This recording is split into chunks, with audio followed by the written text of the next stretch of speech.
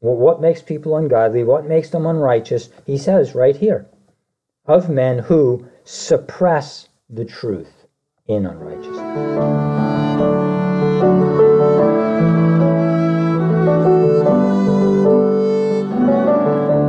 Hello, my dear listeners. This is Joe Durso, and this is That They Might Know, podcast dedicated to the proposition that all the Bible is true and every word of it is correct and infallible.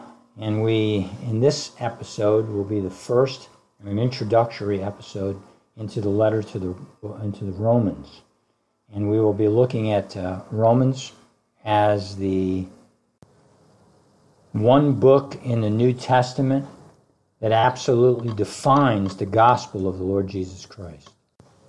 I do hope that you will be thoroughly blessed by the things that you hear in this lesson, and may God bless you with this truth in the depths of your soul. Without any further ado, let's get started.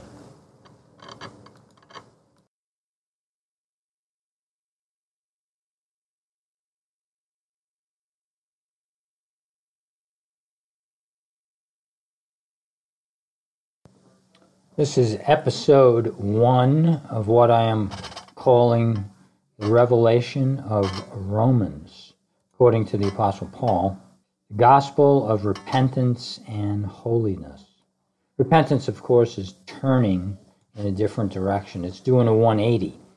And so that's where this gospel will begin. But first, there's the opening lines from this apostle that says, Paul, a slave of Christ Jesus, called as an apostle, set apart for the gospel of God, which he promised beforehand through his prophets in the Holy Scriptures concerning his Son, who was born of a descendant of David according to the flesh, who is declared the Son of God with power by the resurrection from the dead, according to the Spirit of holiness, Jesus Christ our Lord, through whom we have received grace and apostleship. So we can see right from the outstart of this letter that the apostle is a slave.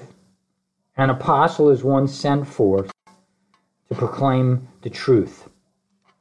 Now he says these things as he mentions that they were promised beforehand. So before we get to the book of Romans, naturally, there's the birth of Christ, there's the life of Christ, there's the Acts of the Apostles.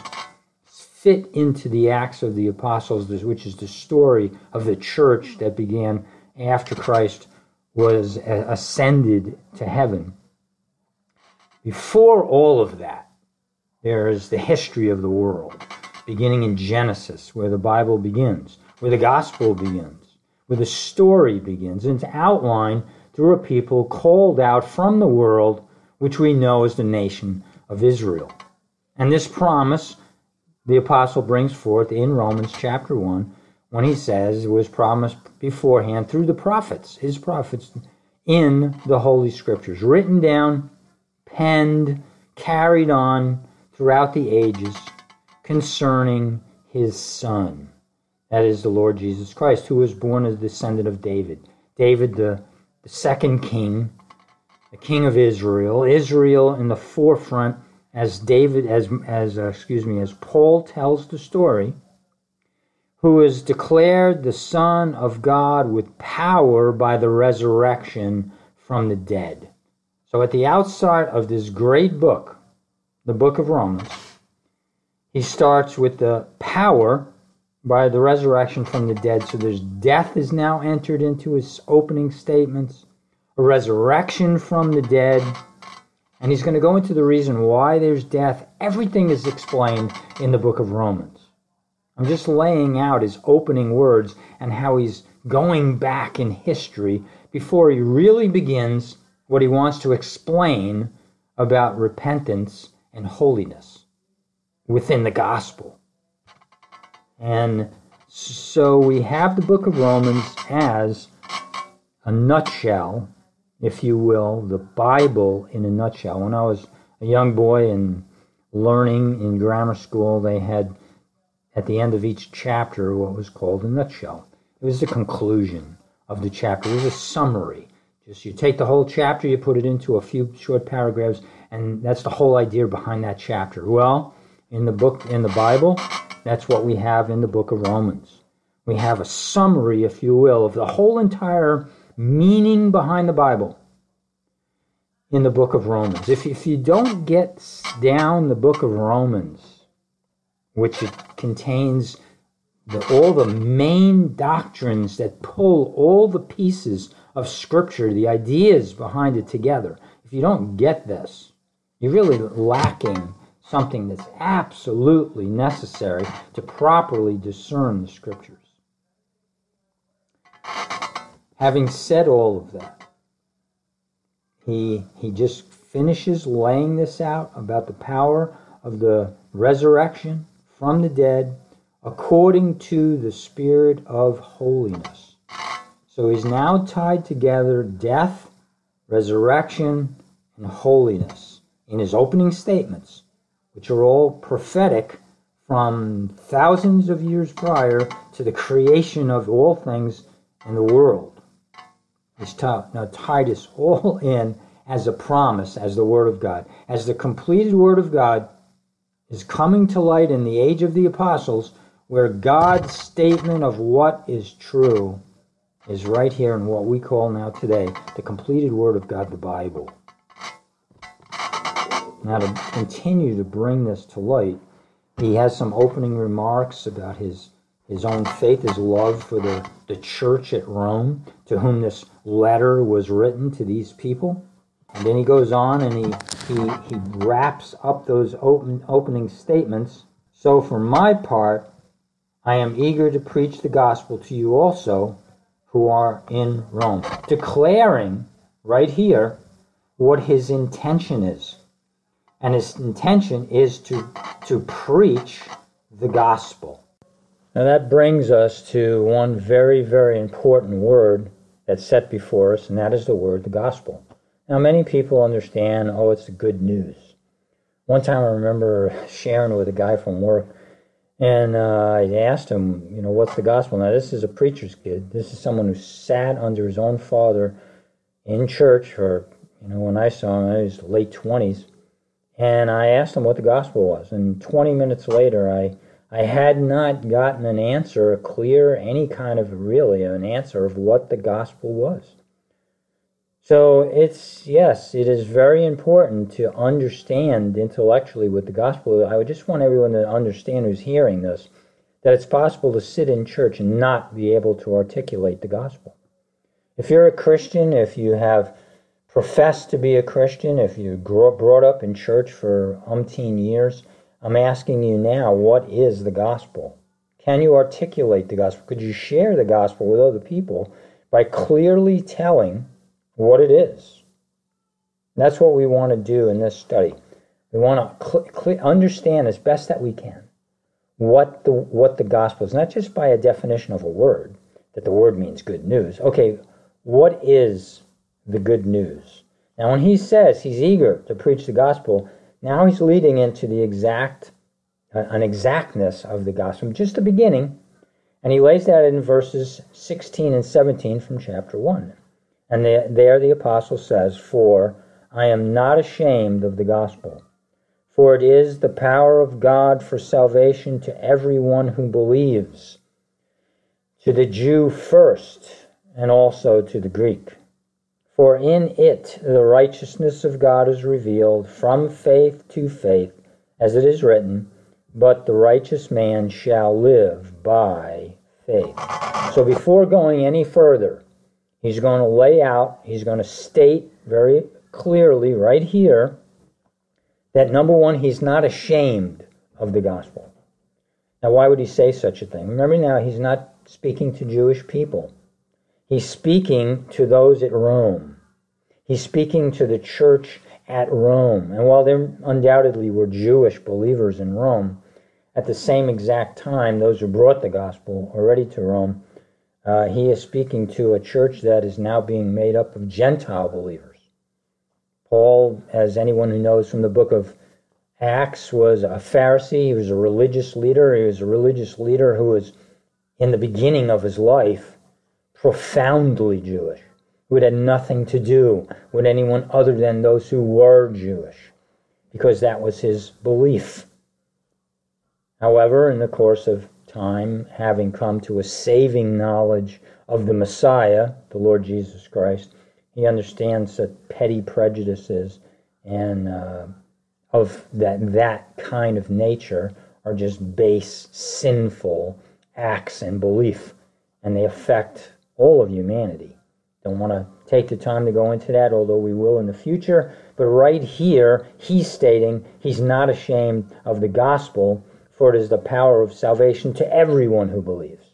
Every tongue, every nation is represented in the book of Revelation. All peoples from every tribe are represented there. God saves men not according to any superficial understanding. God, who views the heart, saves men from every people. Now that brings us to a very, very important truth that we want to look at. And that is that as he brings this to every people, all that means that every person, every tribe, every tongue, every nation are in need of the gospel. That's no small fact. And so he wants to bring this to all people because he says it is the power of God for salvation to everyone who believes, to the Jew first, and also the Greek. And the Greek is the Gentiles, and the Gentiles comprise every tongue and every nation.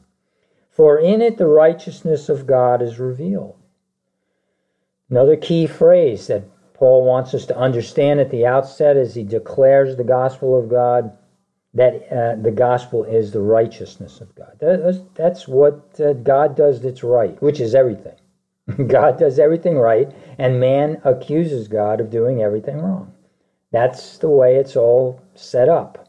It's set up against God because of the condition of men's hearts, which he'll be elaborating right from the beginning of these opening pages in this letter to the Roman church.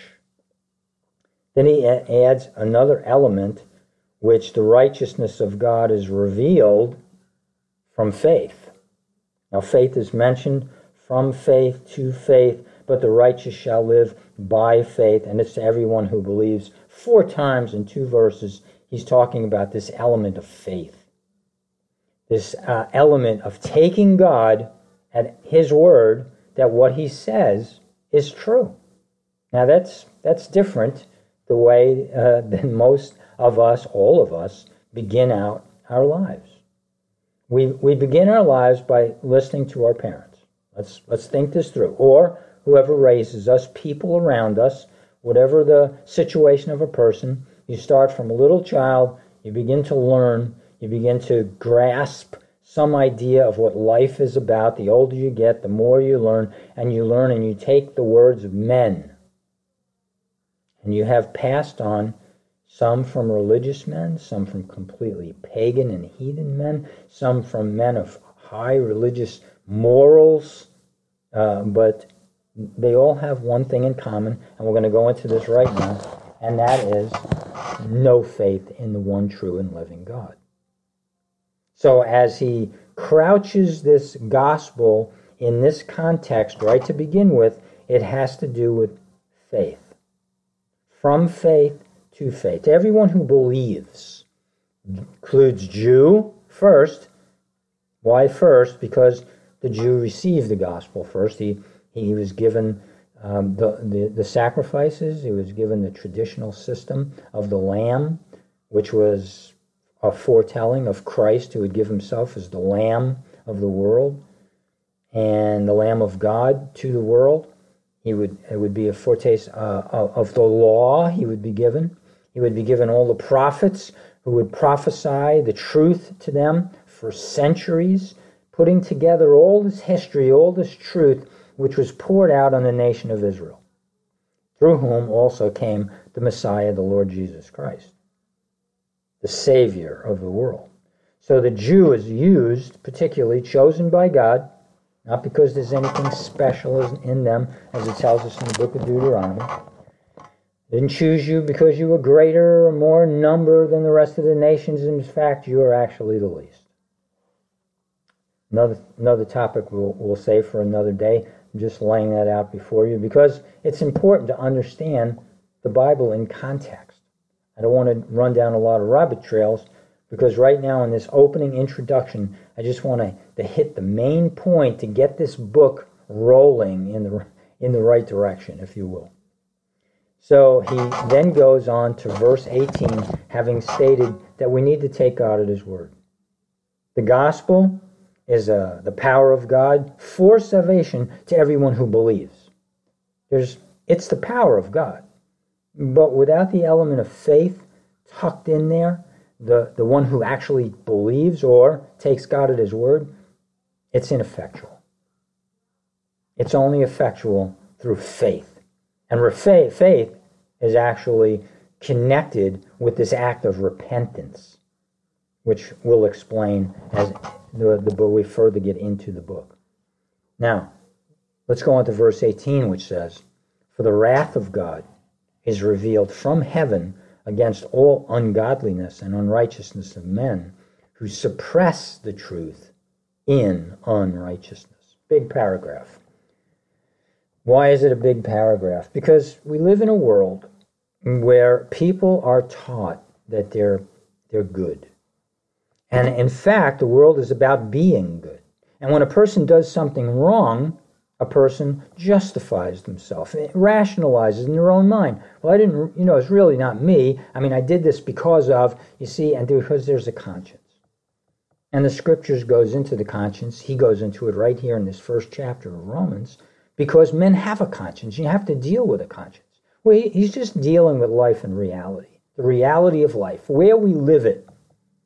Now, if you want to know the truth, you want to know the truth where you live. So he's saying that God's angry right from the beginning, for the wrath of God is revealed from heaven against all ungodliness, why, and unrighteousness. Well, what makes people ungodly? What makes them unrighteous? He says right here, of men who suppress the truth in unrighteousness. So they're suppressing, they're putting the truth in the back of the drawer. They're digging a little hole, sticking it in there, burying it. They're suppressing it in the bottom of their heart because they don't want to think about it, because they want to know something else. This is right at the heart of the gospel. This isn't a Hallmark card telling people how good we all are, and we just want what's good, and we just want what's right, and there's a goodness in men, and if it comes from your heart, like we're told in the Karate Kid, if it comes down from within you, it's always right, because, see, people are basically good. No, Paul is contradicting all the natural way that we look at life, the way we look at men, the way we look at ourselves, and he's saying, no, that's not the gospel that I'm preaching to you, and I'm not even ashamed of this. What he's saying is, God's angry, he reveals it from heaven against all ungodliness and all unrighteousness that goes on, all this stuff that's just wrong, and it begins with the fact that men suppress the truth in unrighteousness, and unrighteous deals, in doing things wrong. They suppress the truth. Verse 19, because that which is known about God is evident within them, for God made it evident to them. What's that mean? Well, that means within the conscience, the mind, and the heart of men that God made, there's the ability to reason. And the reasoning tells people that there is a God. It's evident. We talk about things that are self-evident, in the American Constitution. There's things that are, you just know them. How do you know it? Well, it's actually planted there by God, and evil men have to actually suppress that knowledge. They have to change it, rationalize it, justify it, and that's what makes them unrighteous. And he goes on in verse 20 and says, for since the creation, let's go all the way back to the first Adam and Eve, since the creation of the world, his invisible attributes, so there are things that you don't see with the senses, not with the eyes, you can't hear them with your ears, you can't touch this thing. Their invisible attributes, his eternal power and divine nature, have been clearly seen, being understood through what has been made, so that they are without excuse. What's he talking about? What's all this invisible stuff? And that you see it clearly. How do you see clearly what you can't see because it's invisible? Well, you don't see what you know in your mind's eye, what you know in your heart. You know what you have this conviction about. What is it that we have a conviction about? Well, every child will say, Daddy, where did everything come from? Well, that's a great question. When you look at a house, this is really simple stuff. What is the first thing you think? Well, who built that? Well, that's a gorgeous house. Who built that? Well, some architect, some man, some person who had either the abilities to put it together or had the ability to make the money to pay someone to put it together. The thought is there's thought that went into putting this together. You see a rock, it's a rock. You know, you see a river flowing down the mountain. No man made that. Where did that come from? It's the same reasoning process. Well, if it's there, where did it come from? Only in the scientific age of highly enlightened individuals would we stop and say a big bang. A big bang. Because we look at the stars and we study astronomy and we understand that everything is expanding, and because of that it had to start in a very small and it exploded. That doesn't explain anything. All that shows is the universe is expanding. Great. Now you hypothesize how did it all begin, and because we don't want to believe in God, we then understand, we make up now the illusion, we suppress the truth, and we say there was a big bang. Well, what caused the bang? Well, where did the power for the explosion, where did that come from? Where did the laws of nature, we call, where did the laws of entropy and first and second laws of thermodynamics and on, all of those laws, gravity, what control, all of those things, where did they come from? All the preciseness of this universe within which we live, where did all of that, how did it arise? Who put those laws? They just exploded into the universe. The laws themselves exploded. The specificity of all things, like you look at the clouds, you will never look at the clouds and see written in the clouds the Constitution of the United States, word for word. Those things are just not going to make letters. Why? Natural things don't happen in an orderly fashion. The genetic makeup of a human being with its trillion cells, or a matter of data that comprises the knowledge to make a person into a person. All of that, without going into all that scientific knowledge, where did all of that knowledge come from? Where did the ideas come from? Well, you add enough time. You can't add enough time. It's suppressing the truth. Just clearly, without any argument that really should be waged against this. It's just a way of setting God aside. It's a way of saying God doesn't exist. We don't want him to exist. Why? Well, because we don't want to be held accountable for the things that we do. We don't want to be held accountable for what we think. We don't want to be held accountable to some law from a God that we can't see. Even though we have to suppress the conscience, we have suppressed the ideas, and in years past, man was content to cut down a tree, carve it into an idol, worship the idol, and say, this idol is God. Why? Because if you do it that way, then you can make the idol into what you want, and you can live the way you want. You just call it your God, and then you make the God into what you want so that you can live the way that you want to live. It's just really simple. This is just much more complicated because you see, over the millennia, God continued to reveal who he was, first to the Jew through the law, which the law wasn't able to save man, but there was his rules, his laws were set up so that man could see and understand them. Then came Christ, and then came further revelation, and with that revelation came the church, and on and more clarity and more clarity and more clarity, and man had to become more clever with a little help from the devil to actually rationalize all this away, which brings us to where we are today in 2020, the year of vision, so to speak. We have 2020 vision, in which man has declined to this place where God doesn't exist, and it's just science. And what pulled it all together, what made it all happen? Well, God, in the person of the Lord Jesus Christ, declared to the Apostle Paul to write these words, making him say, I am not ashamed of the gospel, for it is the power of God for salvation to everyone who believes, to the Jew first, and also to the Greek. For in it the righteousness of God is revealed from faith to faith, as it is written, but the righteous man shall live by faith. So the choice comes to us today very simply. Do we believe, as men have been taught in centuries past, mostly through an apostate church, cults and isms and sects that call themselves Christian but aren't really proclaiming the true gospel, which says that men suppress the truth in a lie.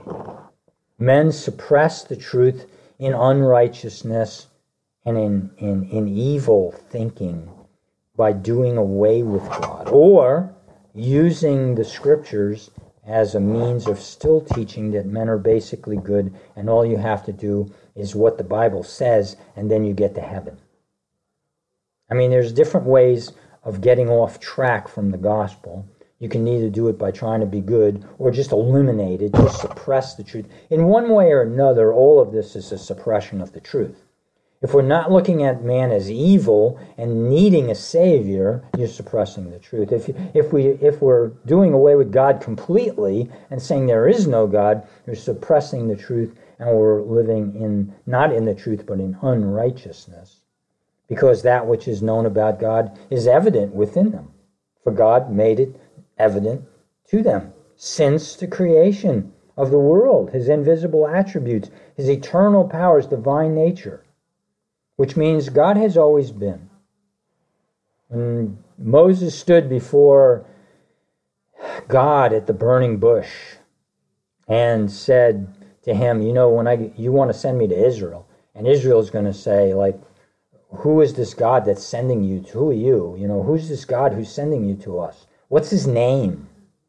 And God said, I am. And Moses fell on his face. I am. I am that I am. Now, he's not saying I am like we say I am. We have a beginning of life. We understood that we were once children. We had to grow up. We had to become knowledgeable. We had to work at learning. We had to go through life from nothing. And we get the concept, even though we really can't remember before we were born. But we know we were born, and now we can say, I am. No, God isn't saying that. God is saying, I am that I am. He always was. He's before time. He's outside of creation. He's bigger than all of that. Now we're talking about a different being, unlike and separate from his creation, which brings us back to the word holy. Holy in the Old Testament is the word Kodesh. It's the set apart.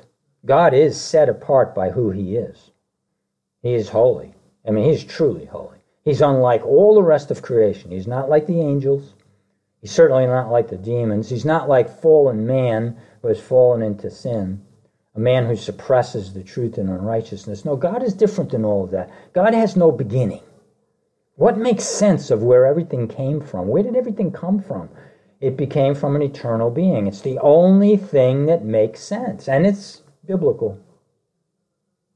So when we begin to understand that reality, that truth, the gospel begins right there in Genesis 1:1. For in the beginning, God created the heaven and the earth. What beginning? The beginning of the heaven and the earth. Not God's beginning. God always was. He's the I am that I am. I can't understand that. I can't explain it to you. I can't explain it to anybody. I can't explain it to myself. I just believe it. And that's a gift from God. For by grace we are saved through faith, and not of ourselves. It is a gift of God, not of works, lest any man should boast. There's no boasting because we're all fallen.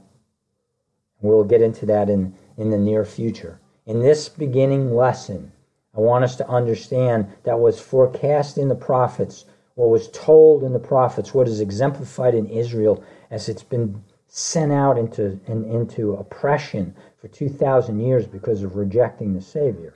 All mankind has done throughout all the ages. That's where man begins, by suppressing the truth in unrighteousness, in lies, in rationalizing, because we have a conscience and it tells us of things that are actually true, and we want to deny it because we want our own way. That brings us to the gospel, a gospel of holiness, a gospel that separates God from us. And he tells the story of who we are in light of who God is. 66 books throughout the Bible that make up the Bible, 66 books of self-revelation by God of who he is and how he explains himself to us and what is the gospel of the Lord Jesus Christ. So we're going to take this first opening lesson that'll bring us further next week, next time I make a podcast that'll explain further where man goes in the end of this Romans chapter 1. And it's not a good place. He goes from bad to worse. And that's the direction man's headed, and that's the way we want to turn away from. We want to repent from who we are. And the only way to do that is to look to the Lord Jesus Christ, who is the Savior of the world, for the answer. If you want to get ahead of me, if you don't know it already, if you do know it, and you want to renew this, just read through the book of Romans chapter 1, or read through the whole book. Get prepared for what these podcasts, because this is the way I'm going to be talking about Romans for this purpose, to understand the gospel from the light of repentance and holiness. That's what these chapters are about. What is holiness? What does holiness look like? How does a person eventually exemplify holiness in his life, with his words, with his actions? What is holiness? That's the description that's going to be laid out here in these chapters. Let's close in a word of prayer. Heavenly Father, thank you for your word. I thank you that your truth is beyond our own imagination, our ability to comprehend. But there is what is here, what we can know to be true. You've declared things, and you, by your Spirit, can make them clear to those of us who receive the gift of saving faith.